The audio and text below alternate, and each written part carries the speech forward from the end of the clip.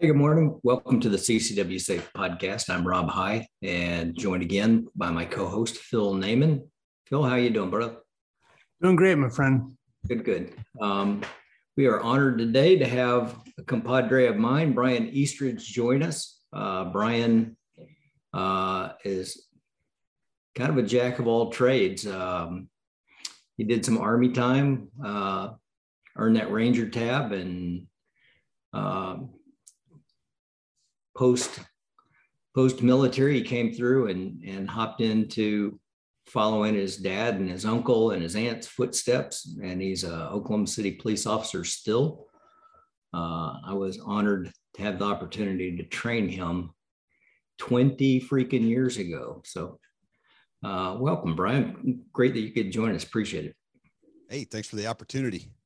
Yeah. Appreciate that.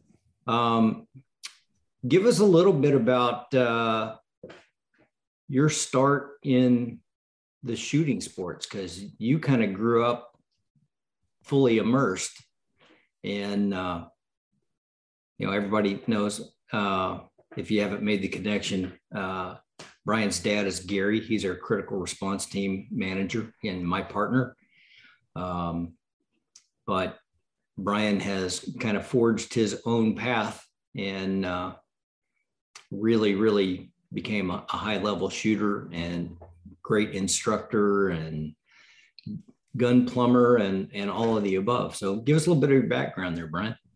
Yeah. So pre 9/11, I was in the Army during the 9/11. So, but prior to that, I really felt like the military's training on firearms was pretty bad.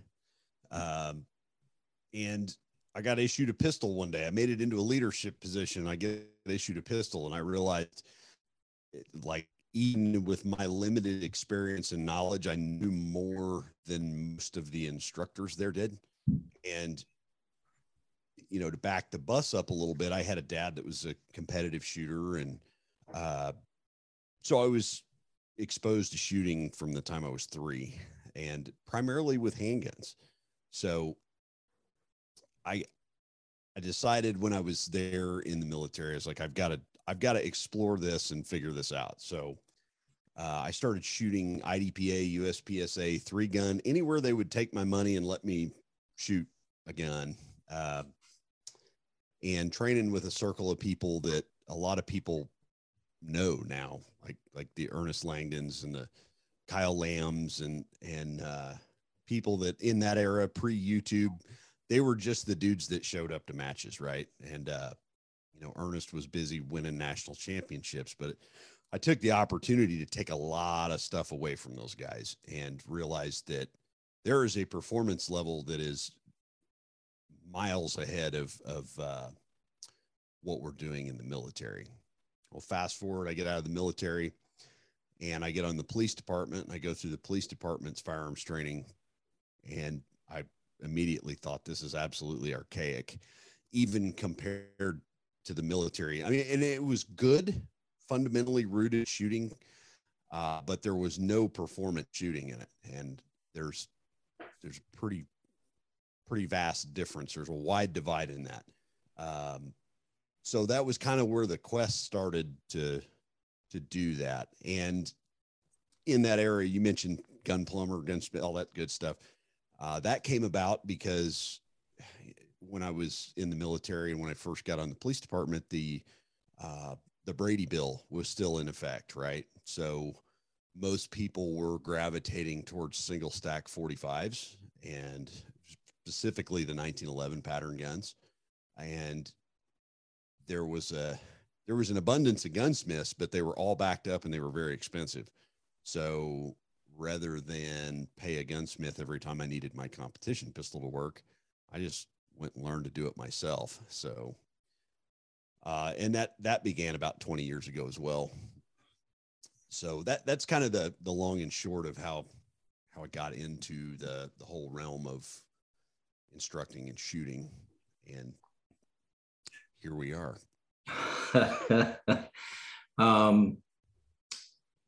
You mentioned, I didn't realize how far behind we were. Now, as far as teaching basic firearms fundamentals, as far as teaching how to safely handle and operate a gun, we did a really good job there.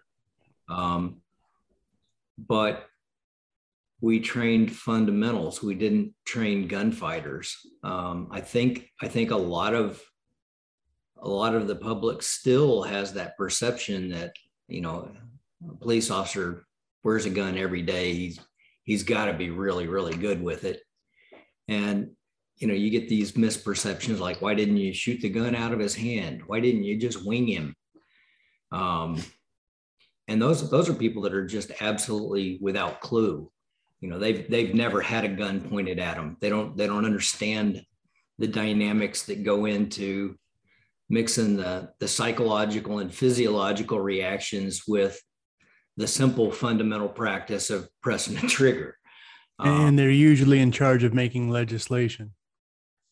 Yeah, you're right. Unfortunately, but in your buildup, what are you seeing as focuses, especially in the civilian realm, in the concealed carry world, with these guys and girls and the training that's available to them out there now? I mean, you've got guys out there that have really, like yourself, that have really kind of put your foot on the gas and stretched and pressed the envelope to see just, you know, how can we really make this thing run? Mm-hmm. Yeah. In the law enforcement realm and everything, I was talking to my good friend, Eric Gelhaus. You know, he's a gun sight instructor for 20 years. Great human being. And he said, you know, he trains civilians all the time. Right. Or I say, so when I say civilian, I don't mean that to be demeaning. I mean, somebody that's not a sworn armed professional. Right.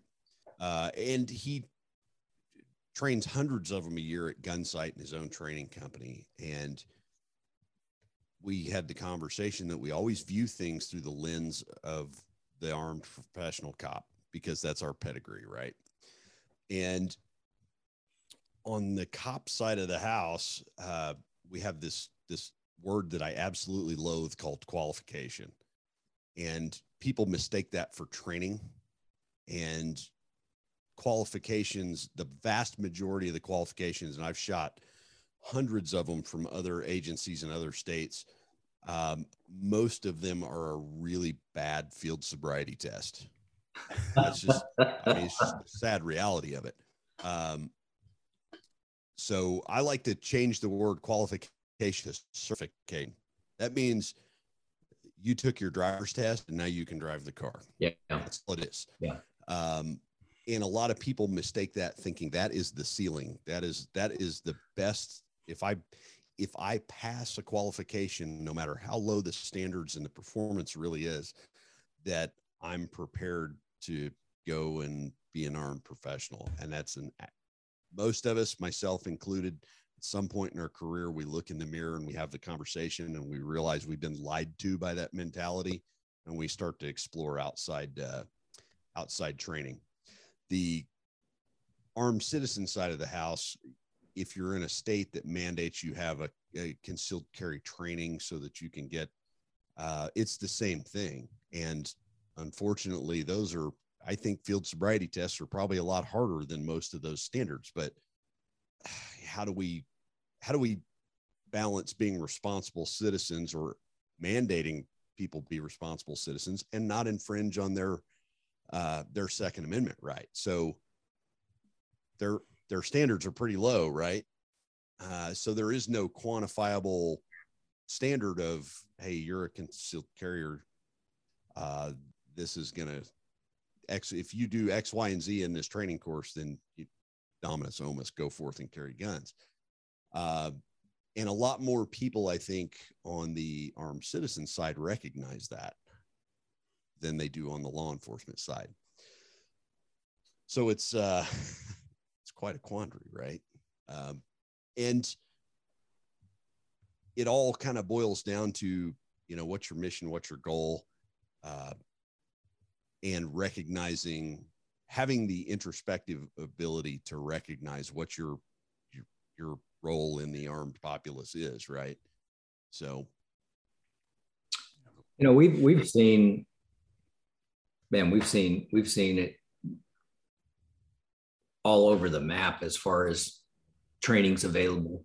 When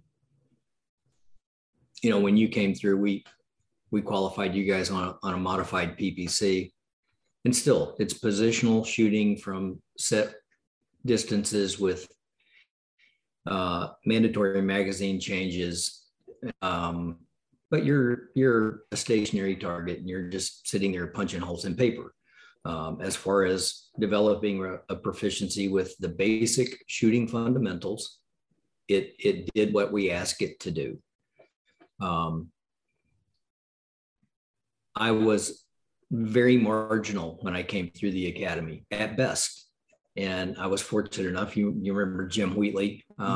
Jim took me under his wing and spent 6 weeks with me, and we shot 3 times a week, and we shot a bunch. And he really developed my fundamental skills. And then I started shooting on the department pistol team. But again, the only thing we were shooting in was PPC. So you're still shooting just stationary positions and really, really very liberal times on all of the things that we were shooting. And it wasn't until I kind of got into that a little bit that Jim realized that was the only shooting I was doing, and kind of pulled me to the side and said, listen, you gotta change what you're doing. Work on your fundamental stuff all the time like you're doing, but before you leave this range, I want you to go through a box of ammo, and I want you to do some run and gun stuff and set up some stuff and start training yourself for a gunfight. There was nobody else on the department that ever directed me like that. It was years before we moved to doing any kind of in-service stuff that actually had training beyond just a certification thing.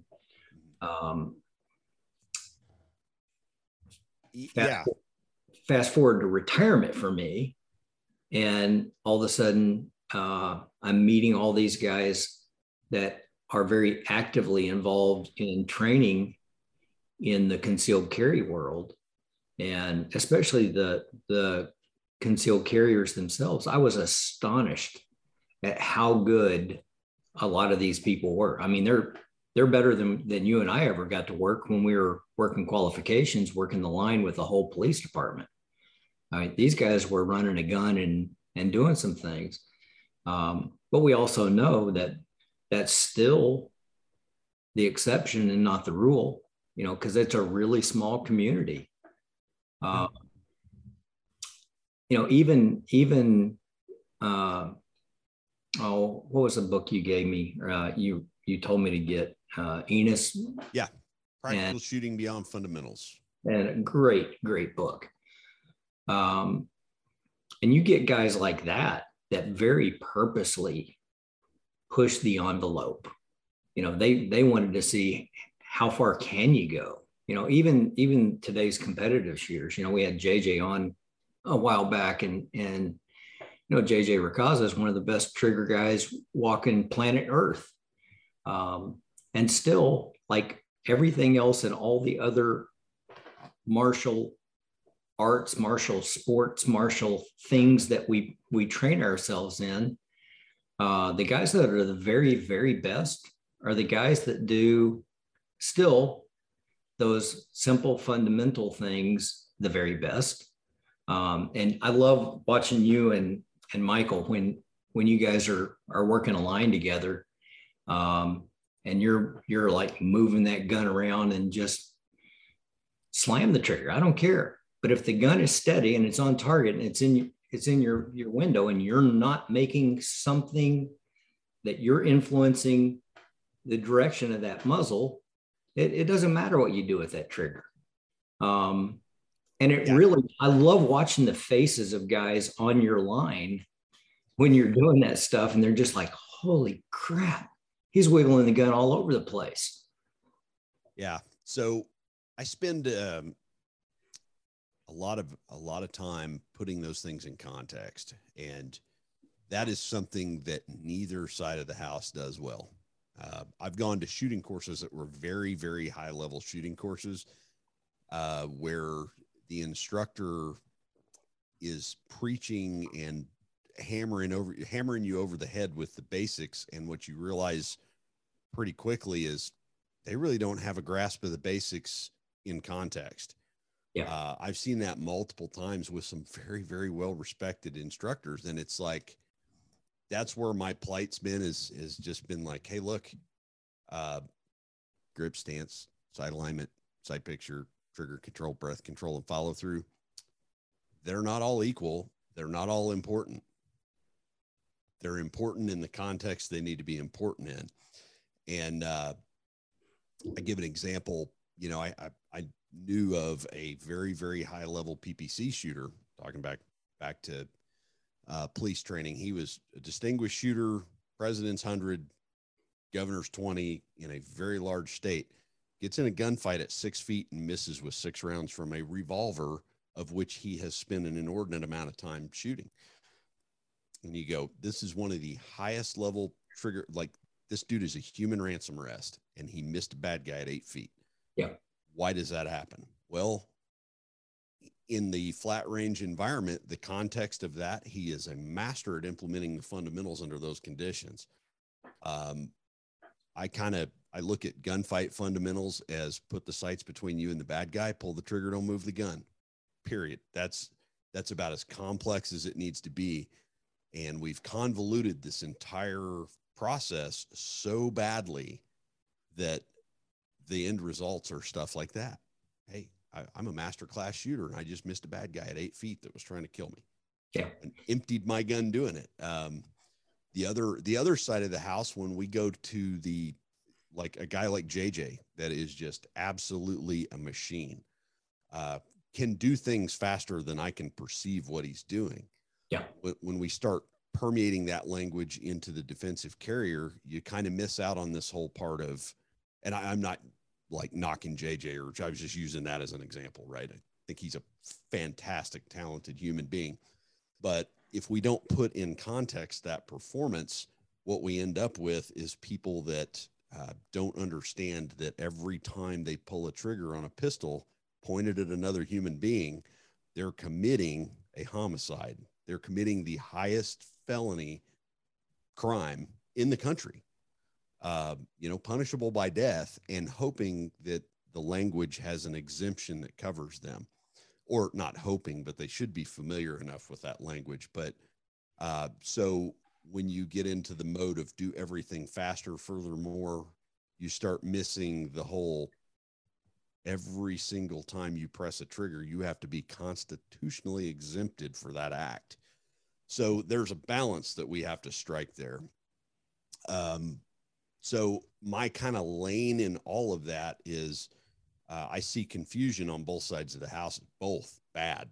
And it's, I'm going to beat you over the head with the fundamentals, but if I don't understand which ones are important and how to apply them, it's all a moot point anyway. You're essentially just standing there talking to someone and hoping that they figure it out at some point.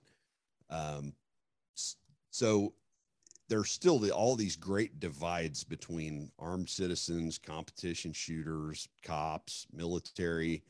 One of the big conversations that I like to have with people, if they're getting into this realm and I want to go train with so-and-so because he was X this, former that alphabet agency. I go, are you in any risk of rappelling out of a helicopter?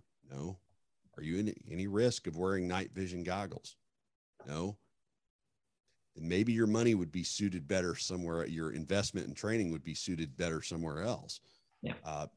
So it's the same old story, and it's perpetual, I guess, Well, and we've all seen that just because you can run it like that doesn't mean that you can transfer that knowledge to me either.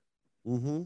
There's lots of guys out there that are like top shelf running whatever platform it is they're running. They are absolute experts with what they do. but they don't necessarily have the ability to break that down and make it simple and digestible for somebody like me. So, it's not really financially doable to just, because these courses are expensive, and that's just to pay for the course. It has nothing to do to save for whatever my gear is and my ammunition and that kind of stuff, Time. and time and travel, because most of it doesn't happen in your backyard. You got to go somewhere. So, honestly, it's kind of like, concealedcarry.com, Jacob, his group putting on Guardian Nation Conference. I love that conference for the simple fact that we can plug in and we can see all kinds of really, really good shooters all at once, instructors and different facets, whether it's gun retention stuff or less lethal stuff or legal matters or just different kinds of shooters and the things that, are they teaching you to shoot from concealment? Are they teaching you to shoot with a subcompact? I mean, everybody's got their own little niche. And it kind of lets you kind of sample. It's like a little buffet, and I can run through and taste a little of this and a little of that and see where I want to really invest my money down the road. I like that platform for that very aspect right there. But as well as I do, there's sometimes that you guys, you find a guy that is like, man, that's my guy. That's who I'm plugging in with for the next however long. How many guys are playing in the PGA? They're the greatest golfers in the world, and every single one of those guys has a coach, and that coach isn't playing in the PGA, but they've got that skill set that they can transfer that knowledge and fine tune things and do things like that. And the gun world has those too. We run into that. Some of the topics you brought up earlier, Brian, Rob and I discussed this quite a bit, is we don't want to restrict anybody's rights from carrying, like to make a hurdle that would exclude them as far as the competency on the firearm side. But on the other side, it is so important that they realize that themselves, that, as you're carrying a gun, it is your right. It does involve other responsibilities. And how do you impart to those people what level of competency they should have? It's fine. You don't want to make it a requirement that it's going to exclude somebody, but you want to definitely more than encourage them to stay trained. The last thing they want to do is to have to pull a weapon in a defensive purpose and have a shot that goes wide, and then it's on their head forever. So we want to make sure that they know what I'm going to say. We want to make sure, what level of training do you think you would recommend? Ooh, that's a loaded question. A big boy question. Yeah, it's a big boy question. I don't think there's a ceiling to the amount of training that you should ever ever stop at. As far now, are you talking on the armed citizen side? Like, yes. What level of proficiency? Yeah. That is that's a tough question. I think that's a trick question. I'm getting a little ticked. Not intentionally. No, I'm just kidding. So in the couple of counties that I've been qualified with out here, yeah, the qualification was a breeze, honestly, and looking at some of the guys who were worried about qualifying, then they qualified, and you look at their targets, and 3 yards, it looks like a shotgun pattern, and it was not even a timed fire. It was just put 6 in the giant B-52 sized silhouette. And okay, I want those guys to be able to carry, but there needs to be a way to kind of say, hey, I hope you do better. hope you do better under stress with adrenaline and bullets flying your way. I hope you rise to the level of occasion on that. Yeah. And I have a really strong, like, Second Amendment, like, my stance on it is pretty inflexible. I can view how someone looks at the Second Amendment as what kind of person they truly are to the core. Because if you, and I'd say it like that, because if you have the audacity to tell someone what they should and what they should not do to defend their life in the most, traumatic moment in their personal history, you're really not the kind of person I want to be around, right? Like, to me, that's an individual thing, right? So I don't think it's necessary to put a stamp on someone to say, oh, well, our self-appointed body of experts has decided. Right. I want to absolutely stay away from that. Yeah, exactly. But then the responsible side of me, because, carrying's your right. Training is your responsibility. Having the ability to do that is your responsibility. And I think it's very difficult to really put a cap on, or an entry level floor on your responsibility. So if somebody approaches me and says, hey, because I've had this conversation in the last week, a friend of mine, I've got two people that I kind of really mentor a lot. One of them's an instructor level dude, and one of them's started carrying a year and a half ago. And he's constantly, well, how do I know if I'm good enough? And I'm like, if you can answer that question, you're probably not good enough, right? Like, it's a constant journey. But my thoughts for him were, I said, look, when you can carry the gun responsibly, safely, you can hide the gun on your body and access it safely and put it away safely. And then there's a couple of industry standard drills that I like to use.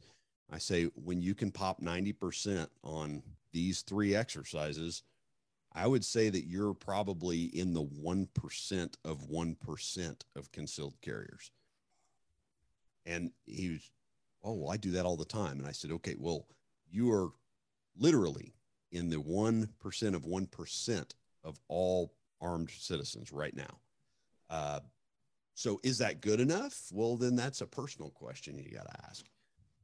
When it comes to training cops, I go, okay, great. You qualified. You shot a 25 on a 25 round qualification course. Can you do that on a target half that size? Can you do that on that target when it's moving? Can you do that on that target when it's 3 o'clock in the morning and you haven't slept in 2 days because you're going through a nasty divorce and whatever? So there's always another challenge you can put on top of it. Mm-hmm. And we sell people on the idea that, well, if you can do X, Y, and Z, then you're blessed. And that's not the case in either realm. So, well, and we've all met those guys that are, it's like the guy you were talking about earlier, that, he's a master on a PPC and he misses a whole human body at 8 feet. In his defense, it was a tweaker. He was really skinny. Yeah, and tweaking. Yeah, he's flinching and jerking all. Flipping like this, like a. Yeah. But the guys that, we've had guys in Oklahoma City that were like that. You watch them on the line, and they're pretty salty, and you get them in a real combat situation, and you have misses. The other thing about these, you'd mentioned it earlier about the different things and the responsibility for every single round that you touch off. We've had, you've seen it, and crap, Brian, you can probably do it. But you see the guys that are running the gun and they keep that platform just rock steady. So the recoil management is just off the charts and just looks like a waterfall of casings coming out the side. But it's impressive that you have the ability to do that. but did you have the ability to reevaluate your scenario each shot? Because that's the big deal right there. Yeah, build that skill, but also understand the mental aspect of that is the one that keeps your freedom. You can survive that gunfight, but can you survive that courtroom fight? And that's a big. Yeah. And I misses, right? Like we talk about, oh man, he missed. My good friend Wayne Dobbs, and I don't know where he got this quote, but I got it from him. So I'm going to give the attribution to him. He said, there is no such thing as a miss. None.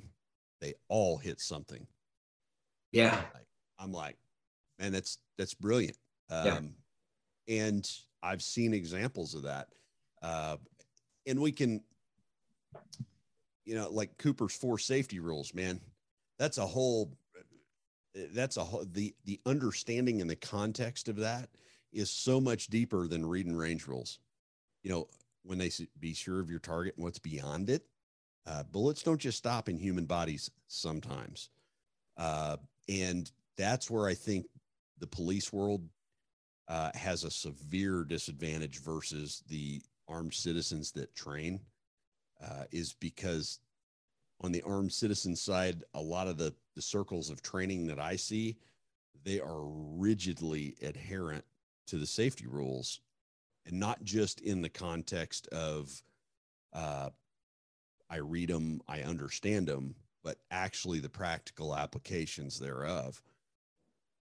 My good friend Daryl Bulkey he took a career-ending injury on a suspect he could have shot, but he's carrying 230 grain plus P gold dots, and behind the suspect is a 6-year-old kid.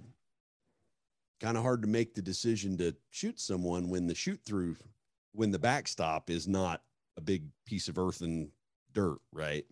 Yeah. So that's where, to me, the LE world just falls off the train. It's gotten pretty horrific. Now, I don't want to like armchair people or really downplay it, but I think we're doing a great disservice to the LE community right now, with just the state of training. They're going in the right direction, but there's a lot of ground they got left to cover. And there's a lot of things that they're taking from the competition world that it's like how to get indicted 101. So I'm real cautious about that. I've had a lot of very spirited discussions about that, but we're making crops of instructors that don't even understand the 4 basic safety rules and how they apply, the fundamentals and how they apply, the context of them, or how to convey them. So I gotta hand it to the armed citizen community that trains. Is they're light years ahead of a lot of the law enforcement. But there is exceptions to that. The more I dive into this journey of how to become a better instructor, a better conveyor of knowledge and experience now, I looked at like LAPD as an agency. Their qualification's hard. That's the hardest one I've shot. Now, it wasn't hard by the standards of am I going to pass or not? It was just very challenging. Consequently, their agency, the way they train, they shoot really high hit factors in the field. Some of the highest in the world, actually. And the more I get into the training loops, what I figure, which all roads lead to Gunsight, and Jeff Cooper, I think the law enforcement world would do itself a great service to start sending adjunct instructors to that program, because that's what LAPD did in the 70s and 80s, and they've reaped the benefits of that. So, and that is available to the armed citizen, the same training program. So anyway, it's just an hour north of my Prescott studio. Are you serious? Yep. Yeah. Oh yeah. I've been there. I'm going back for a 250 next year. Have you been through the 250 program? I have not yet. It's new. Gunsight's new to me, but I will be up there. Excellent. But yeah, all the innovative police training roads, they all lead back there. They're in Mid-South, but Mid-South not probably as prominent, but in the LE world right now. But on the qualification and training thing, I think that's the other area that the armed citizens really drive the bus on the training side. Whereas the LE world, they drive the bus on the certification side. And that's the Grand Canyon of across the spectrum, right? Yeah. So, well, you touched on something, and Phil and I do this all the time, and it was knowing your mission. We both have friends in all aspects of this community, including holster makers. Mm-hmm. And it just always astounds me, because you've met Lisa. She is a holster manufacturer, and she'll have, she does things specifically for women. You'll get somebody that calls and says, "Hey, I got this, and I want this, and it's got this light and this laser and blah, blah, blah." And it was like, why are you carrying all that stuff? You're carrying a light system on it, and you're carrying this, you're carrying that. Is it because it's cool? Is it because it's what is required for you to be competent with your choice of firearm? I don't know. There's so many times that you can't just design every single holster to take every single kind of fixture and accommodation and gadget.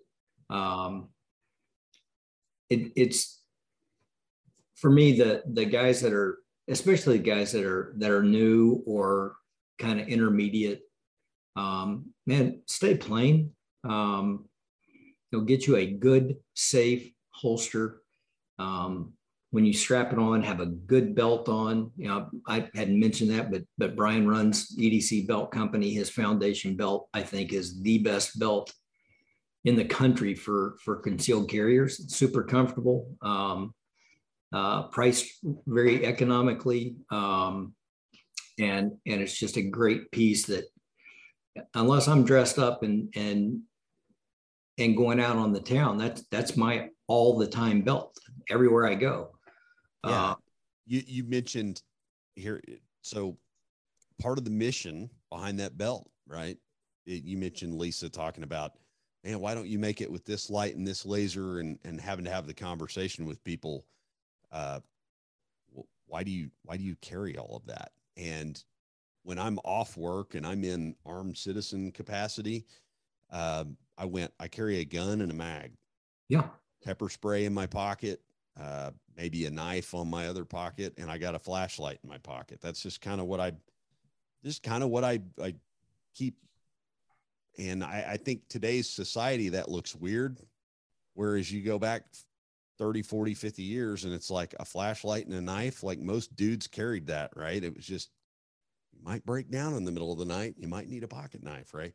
So I built this lightweight belt. And one of the first struggles I had was getting people, well, if I'm carrying my Roland Special with a 22 round magazine and a mod light, X3000 lumen XYZ with a red dot and 4 spare magazines, I go, where do you live? Beirut? Yep. Like, you're going to battle. Yeah. So I sit back and I would qualify their statement. I'd go, well, okay, do you carry that every day? Yeah. Why? Oh, well, so-and-so instructor got me on this bandwagon. So-and-so instructor got me on this bandwagon. And I go, there are plenty of belts made for guys just like you. There's 8 million of them out there. I build them for like normal earth people. Like, I got a gun, I got a knife, maybe a flashlight.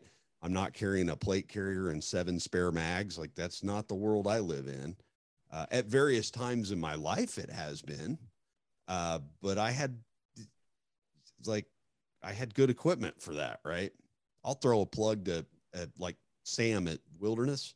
Mhm. Wilderness Tactical, like who advertises a competitor? And we don't compete in the same space, but if you need a heavier belt, dude, Wilderness Tactical, they'll call them, they'll make you one that'll last you a lifetime. And you can strap 5,000 pounds and rappel off of it. And they're great. They're a fantastic product, but that's not the space that I operate in. I'm like shorts, t-shirt. If I could figure out how to wear board shorts and flip flops every day for the rest of that's me. You know, so to me, there's got to be some balance there, and knowing your mission. And I see the writing on the wall, this knowing your mission thing. I posted a picture that got really inflammatory comments. I posted a very quasi Gucci gun that was painted and had all this stuff. And then I posted a picture of a bone stock G45, which is what I carry every day, Glock G45. And I said, which one of these is going to look better in front of a jury? The one all the cops carry or this? Like, imagine you've had to use that now. That's a cool range toy, dude. But wait until a motivated prosecutor gets up with your, OG 107 painted Super Wonder Blaster. Like, you got to kind of step back and go, is that for me? Is that, yeah, I might own it, but anyway. You have to run glitter on it as camouflage. Oh man. But we talked about that before. A lot of guys, and it's cool. The back plate on a Glock, can have a message on it. And is that the message? Because once an incident happens, you lose control of your firearm. You can't like switch it out at home and then come back later, right? So, you want to be careful, just like you said, a motivated prosecutor who isn't motivated to deliver justice, but is motivated for headlines, is going to really run with that. Yeah, that's a given. And it works. They can make it work however they need to manipulate it. We talk about keeping your trigger weight, the pull weight, pretty close to what just a basic out of the box model would run. But I've seen things used in a prosecution where they go with the extra light trigger as proof that this guy wanted to do this. A hair trigger. And they've done the exact same thing with a 12 or 14 pound trigger. Yeah. That's the reason I had to take my bayonet off my P365. Yeah. Right. And that and appendix carry. Yeah. Well, the challenge I've been on for the last almost 2 years now is I went to the gun shop. I bought an off the rack gun, and I wanted to see if that would hold up against tuned Berettas, a P320 with the grip module that I like, or a 1911 with the stocks that I like and the action work that I like. And so I said, I'm going to carry this for a year. And I haven't switched off. It's been over a year now. It's closer to 2, because the Gen 5 Glock out of the box is as accurate as some of the competition pistols I used to shoot. I'm not emotionally attached to it. I have thrown it on the ground. Thanks, Hanny McMood. And it does everything as advertised, better than the guns that I was issued 20 years ago.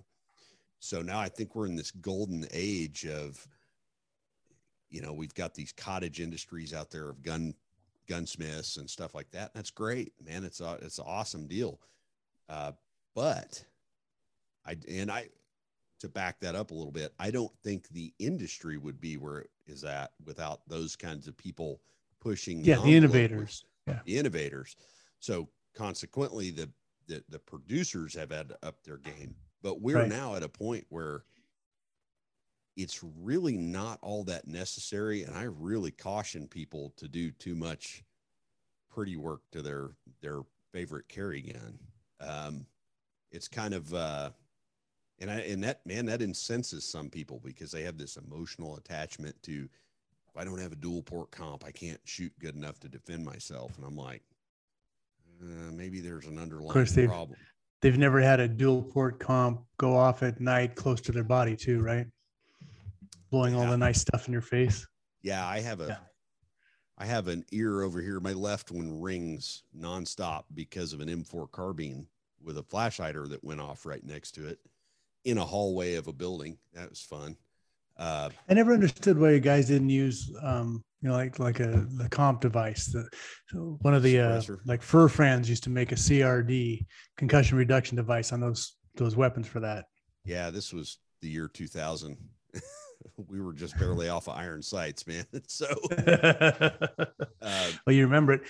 I think like you're talking about it is basic, is awesome. My story, the reason I bought my first Glock is I did my first, call it high level defensive course. And these guys were running a gun and they were great. They're still friends of mine 10 years later. And, we're laying down urban prone on the dirt, and I've got a SIG GSR, which was my favorite 45, just a beautiful gun and all tuned up. And that thing did not like dirt in its action. And so every shot laying there sideways, right? The action opens up, the concussion, the dust comes up, and then into the action and grinds it, polishes it all day. And the gun quit running. And I had to go to the car and get a couple more guns to finish the day. But everything I had, like I had a SIG 220 Sport, I had the GSR, and all those nice, high, awesome pistols, I had issues with dirt. And I looked around at all these guys shooting these Tupperware guns that ran all day long, and they didn't even clean them. They threw them in the trunk and went home. And I'm like, now maybe there's something here for this style of shooting. For when you need it all the time and you can't control the situation, maybe a gun like that is something I should look at. And that's what sent me down that road. Yeah. And they're ugly. That was a good road to get on. Yeah. Yeah. The dirt road. I was in a class at TACCON with Hanny McMood. We were he kind of had me help him out with a pocket gun block. And, I'm doing a demo for him, and it was shoot your gun to slide lock and go for your spare gun, your pocket gun. Right. And, he timed that versus timing reloading your primary gun. It's pretty cool little pressure test. Right. So I do both of them. And, on the shoot the gun empty exercise, with the pocket gun, he's like, the rule was you can abandon your gun, you can reholster your gun, you just as whatever. It's essentially inert at this point. Got an empty magazine and it's at slide lock. So I shoot the gun empty and both hands at eye level, drop it and go for the backup gun, and end up cutting the time between reloading the pistol down. And my Glock skips across the gravel. And I look around and everybody else has optics and comps and all this extended nonsense on their gun. And they're like, well, I don't think I want to do that. And I picked it up, dusted it off, put it in the holster. It took some dings, but it's like, I have no emotional attachment to that gun ever. And I've tried to get away from having emotional attachment to tools. I have Safe Queens. We've got vintage revolvers and stuff that, maybe get taken out once every 5 years and shot maybe. But the guns I carry for business, it's a hammer, it's a screwdriver. It's not, there's no connection to that other than they're reliable and they're accurate. And right. Like you did in the drill, you had to be willing to drop it because reholstering it is going to take 4 seconds before you get your next shot off. Right. Right. And I pulled a pretty quick reload from concealment at about 2.5 seconds. But I mean, if you took your gun after you shot it to slide lock, holstered it, and then went for your other one. Right. And, that was a pretty telling deal when I'm looking around at everybody else and they're going, do I have to throw my gun in the dirt? Like, no, you don't have to, but, you might leak if you don't. Yeah. Right. But there again, we're in a heyday in the industry right now with quality stuff that like I've never seen before. Yet we still have people that, you know, are mixing business guns with range toys. And that to me is a bit unsettling. You know, having a trend of that is a bit unsettling, but it's necessary for some innovation. So, yeah, that's kind of my soapbox on that, I guess. Brian, for our carriers out there, you know, we've mentioned Gunsight, we mentioned Guardian Nation. You brought up Tom Givens TacCon training. What are some of the other stuff out there that you go, man, there is such great value in this, just for our everyday listeners that go, you know, I really don't know any of this stuff. Where can I go? Yeah. SIG Academy's got stuff. So yeah. And I think that's where you got to have the look in the mirror and go, what is my role here? And I don't really think anybody does it as good as Tom Givens in the traveling format, with his defensive pistol course and then the instructor level school that he does. I think those for the armed citizen, that's kind of the gold standard as far as traveling training. You know, there's Clint Smith at Thunder Ranch, there's Gunsight, there's 100 good facilities out there. And some of them offer, you know, a little more military specific or law enforcement specific. There's a lot of good stuff out there in that regard. I tend to lean towards the former LE guys that are doing the armed citizen thing now.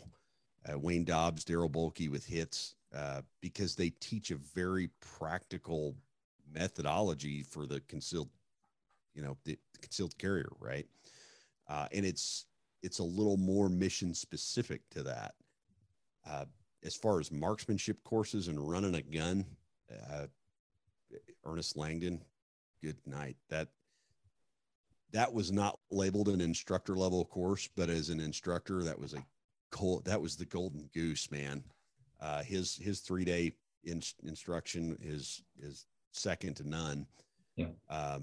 But I really like, I would encourage, if you have the opportunity, to go train with Tom Givens.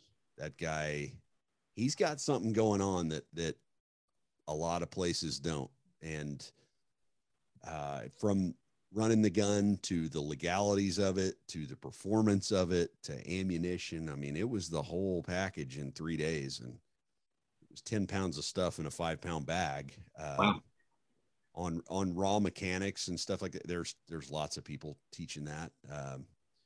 I really enjoy Chuck Haggard, Greg Ellifritz, those guys. They've really made that distinction between cop and armed citizen very, very well. Yeah. So yeah. You know, one thing I want to point out here, you're a masterclass shooter, right? I mean, high-end competition shooter, instructor, and look at how many courses you rattled off. I like this 3-day course, this one over here. I mean, the level of training that even at your level of shooting, you're taking from other people, I think tells a lot. And if we want to get better, we need to, you know, it is an investment in our time, our treasure, and our talents that, you know, look at somebody, your level of shooting, that is still going to these very impressive training courses. I think that speaks a lot to your professionalism. I appreciate that. And for me, it's, I don't garner any great pleasure from going, well, I've trained with so-and-so and I've trained with so-and-so. And like that, to me, it's not Got a certificate. It's not a status thing that I've trained with people or this or that. It really, insert name. I don't really find value in going to train with people just to say you've gone to train with people. Yeah. But for me, going to these courses, it's not a matter of this guy's going to be some earth-shattering method of shooting. Like I kind of got that part of it. I get it. I'm not worried about, am I going to perform good in this class? Because I'm there to learn. And on the instructor side, all I'm there to really take away is how people convey these concepts to other people. His methods, teaching methods. Yeah. And like drills and exercises, I've shot 100 and thousands of them. They're all kind of rooted in the same mentality. Hit the target in a given amount of time, right? Like at a certain distance or whatever. But I'm looking for, how does this person run a line? How does this person manage students? How does this person manage ammunition and time and fatigue and weather, and still get the message across, or convey somebody to give them a higher understanding of the process. And I've spent a lot of money to go and get a 2-minute nugget from somebody. I'll just put it that way. Yeah. And some of those nuggets are worth the price of admission, though. Absolutely. There's Tom Givens' class, I felt like was underpriced. I'll put it that way. That was just a pile of them. I'm like, oh, I'm writing that down. But was it Givens, GIV, or Gibbons, GIB? GIV. Tom Givens, Range Master is his company. And great, absolutely fabulous training. I wouldn't, the instructor level course might bury somebody that's kind of new to the game, but at the same time, it's a healthy dose of reality. Well, I've looked forward to having an opportunity to take part in some of that, and actually I will this next spring at Range Master at TacCon. So I'm super excited about that. One of the things, and Brian's touched on this a couple of times, and I'll go to my whole experience, whether it's in a wrestling room or in a dojo or on the line shooting or running a shoot house or whatever. The thing that has always been the standard for the best of the best is those guys do the basic fundamentals better than anybody else.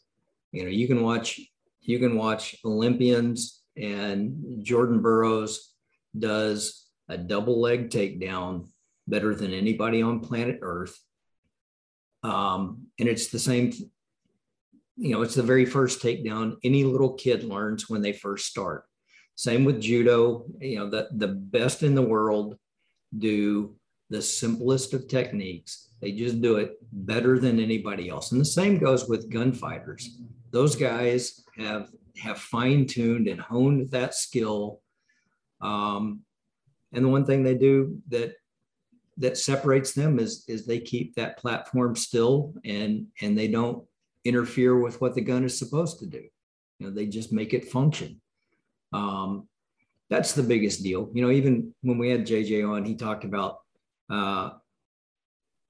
just the simplest of things. I mean, if you spent 5 minutes when you get home from work and practice your draw stroke, make your gun safe, empty it out, and just practice your gun stroke. Or if you sit on the couch and just do magazine change after magazine change, I know you guys see it, but you still see guys dropping the magazine out here and still trying to insert from arm's length instead of bringing everything into your workspace and back up on target and marrying your hands together and that kind of thing. Or just learning how to prep that trigger and dry fire. There's so many little things. You got any tips or anything for anybody, Brian? Yeah. So training is one thing, practice is another. And a lot of people confuse that. You know, I've heard people say, well, I got to practice so I can go to this training course. And I'm like, you're kind of missing the point. What I like to do is break down each process on the gun into its own section, right? So draw to first shot, right? That's that's probably the most critical skill that you ever need. If you ever need to master one, that's the one. Anchor the first shot, period. Because you can't miss fast enough to win anything. A competition, a gunfight, you can't miss fast enough to win. And if you anchor the first shot, the chances of you having to make a second, third, fourth, fifth shot, they're going to incrementally go down. Yeah. And your hit factor is incrementally going up. Does that make sense? Like if you miss, chances are you're going to continue to miss. Yeah. And I say miss in the context of miss your intended target. Right. It's going to hit something, right? But I break that process down into one skill. That's a skill set, a draw to a first shot. And that's draw from a duty rig, draw from a concealment rig. And then I look at raw marksmanship fundamentals of being able to fire the pistol on demand, which is, you never hear that in the fundamentals, but that's the ultimate goal. I don't know where we got off the rails with let a shot surprise you. I tend to call those negligent discharges. But I understand the theory behind it. Sure. But sights, finding the sights, how I present the gun to find the sights, how I find the sights from different positions. Each one of those things is its own separate skill set, and it does not require nearly as much time investment as people think to do that with a dry gun, an empty gun, and, you know, in a quasi safe area, and practice an individual skill set for 3 to 5 minutes once a week. You do that over the course of a year. Yes. You know, it's not rocket science. It's just repetition. Yeah. And then I kind of look at the very critical skill sets is access the gun, put it on target, and anchor the first shot. That's skill set. Like that's number one above all else. And then firing on command or firing on demand. That's number two. And they kind of go hand in hand. Reloads, malfunctions, all that stuff. I consider that like secondary skill sets. It's, if you get it, if you bring enough skill to the party early, you're not going to have to dig for skills late in the game. Yeah. If that makes No, sense. that's a great little nugget. Phil, you got any takeaways for us today? I think it's just fantastic that he was sharing this information with us. And it comes down to the part of keeping it simple, right? Doing your practice, keeping it simple, and realizing that we need to practice. I mean, I'm glad so far you haven't asked me about my 2 last matches I shot. So, you know, the humbling effects of going to a match is an amazing part of training, I think, also. So you can see how good other people are and be able to make your judgments there. You know, I've always looked at that as a way to improve myself, though. I love the fact that you're good at what you do, or Brian's really good at what he does. It just gives me a measuring stick for me. That's the way I've always kind of viewed it, even in a combat sport. Exactly. I mean, I actually really love doing that because it's just it's great guys, and they're such good shooters, and you get to watch them and see what they're doing. So, you know, for the matches are pretty inexpensive compared to an all-day training course.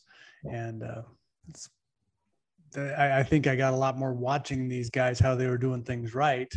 And the times they were putting in was really pretty impressive. So I got a lot out of that.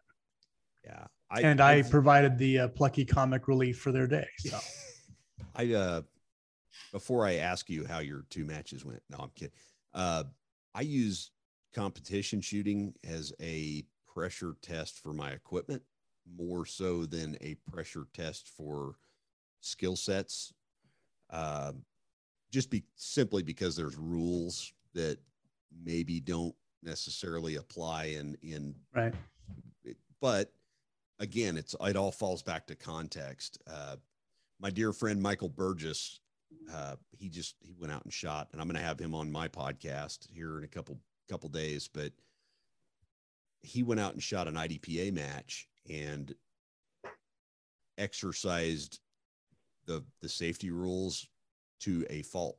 And what I mean, and I don't mean that to a fault bad, to the point that he wanted to see, can I still be competitive and follow Cooper's 4 safety rules? Can I implement that? Not muzzling a no-shoot target. Don't point guns at people that don't need guns pointed at them. And he took some video clips of this, and I'm like, hey, there's a guy that's willing to hang it out there at the cost of, most of the matches he goes and shoots, he's in the top 3 to 5 people. So, and he placed about middle of the road in this pack of shooters, but he held rigid to the 4 safety rules. And he's like, yeah, this is a good place to do that. But if you're going to be competitive, you're not, you're going to have to violate some of these real hard, fast rules. That's a good point.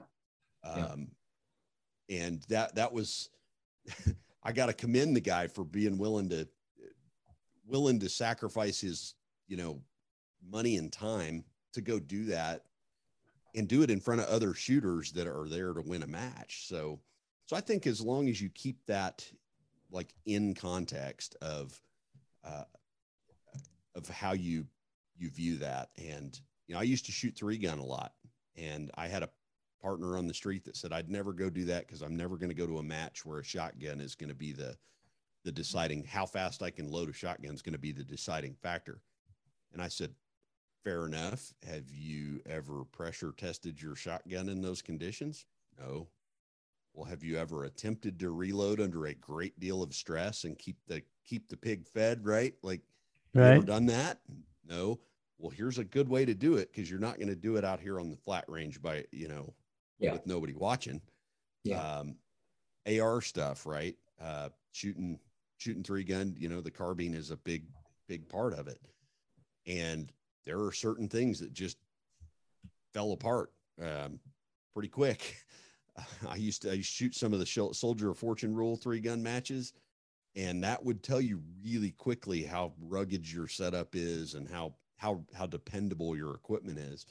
And if you take that away from it, great. And then if you want to go down the rabbit hole and chase the Grand Master Dragon, go chase it. And it's not going to hurt anything, but it's all about knowing and defining your role, your mission, and keeping that in the context of your role and mission. One of my favorite arguments is like split times. They're like, well, how fast can you shoot a split? I'm like, I can, if I'm really pushing, I could shoot 16 splits, but if I want to hit the target exactly where I want to hit it every single time, I can't push that beyond about 0.35 to 0.45. That's and we can get into the brain science of that, but, and oddly enough, when I get around dudes from like LAPD platoon and some of the best shooters on planet Earth, operationally, they shoot at about a half-second shot to shot, because they can assess everything going on. Yeah. And still make decisions behind the gun and not leak shots into the general public. Correct.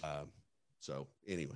But Brian, you touched real quick. You mentioned your podcast. Tell our folks what it is, and because there's always going to be some nuggets you guys can pick up from his guests as well. So, and the website for your belts. Oh yeah. So I'll start with the belt company is EDC Belt Company. We'll be at the Guardian conference. We got a booth there, and we'll sell some product there, but it's edcbeltco.com, just like it sounds, EDC Belt, BELTCO.com. Build concealed carry belts, and they are made for like normal earth people. They're made to be comfortable, wear like a leather belt, and be a nylon adjustable belt. And then I've got the Off Duty, On Duty podcast. It's off and then on. And there's reasons behind that, mainly to do with the other web domain was already purchased. So, so offdutyonduty.com. And I try to release a podcast about once a week, usually on Wednesday or Thursday. Sometimes with life, I have to skip a week, but and its primary focus and mission is we take law enforcement perspective and concealed carrier perspective and kind of explore some of the differences, some of the overlaps, and kind of what the mission of the two is and the equipment. And it's kind of all over the map, you know, but the primary thing is, hey, this is concealed carriers talking to cops and cops talking to concealed carriers. And it's been pretty successful. So had a lot of really great guests, had some former military guys that are now in the armed populace that are pretty informative. Yeah. So, brother, thank you so much for coming on and sharing some knowledge with us. What'd you got, Phil? Nope, I just said that's always fun. That's awesome. So we want to thank everybody for tuning in again. We appreciate you, and always looking forward to your comments, questions, suggestions. You can get me at rob@ccwsafe.com, and I'll get back with you.